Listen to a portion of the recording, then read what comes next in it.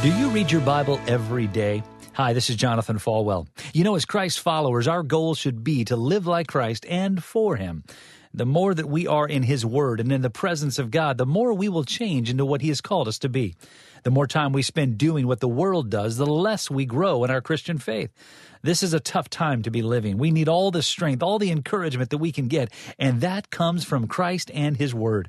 If you're a person who has not been spending time in God's Word, start now. It's really important. Make the commitment to spend at least 15 minutes every day reading His Word. That's just 15 minutes.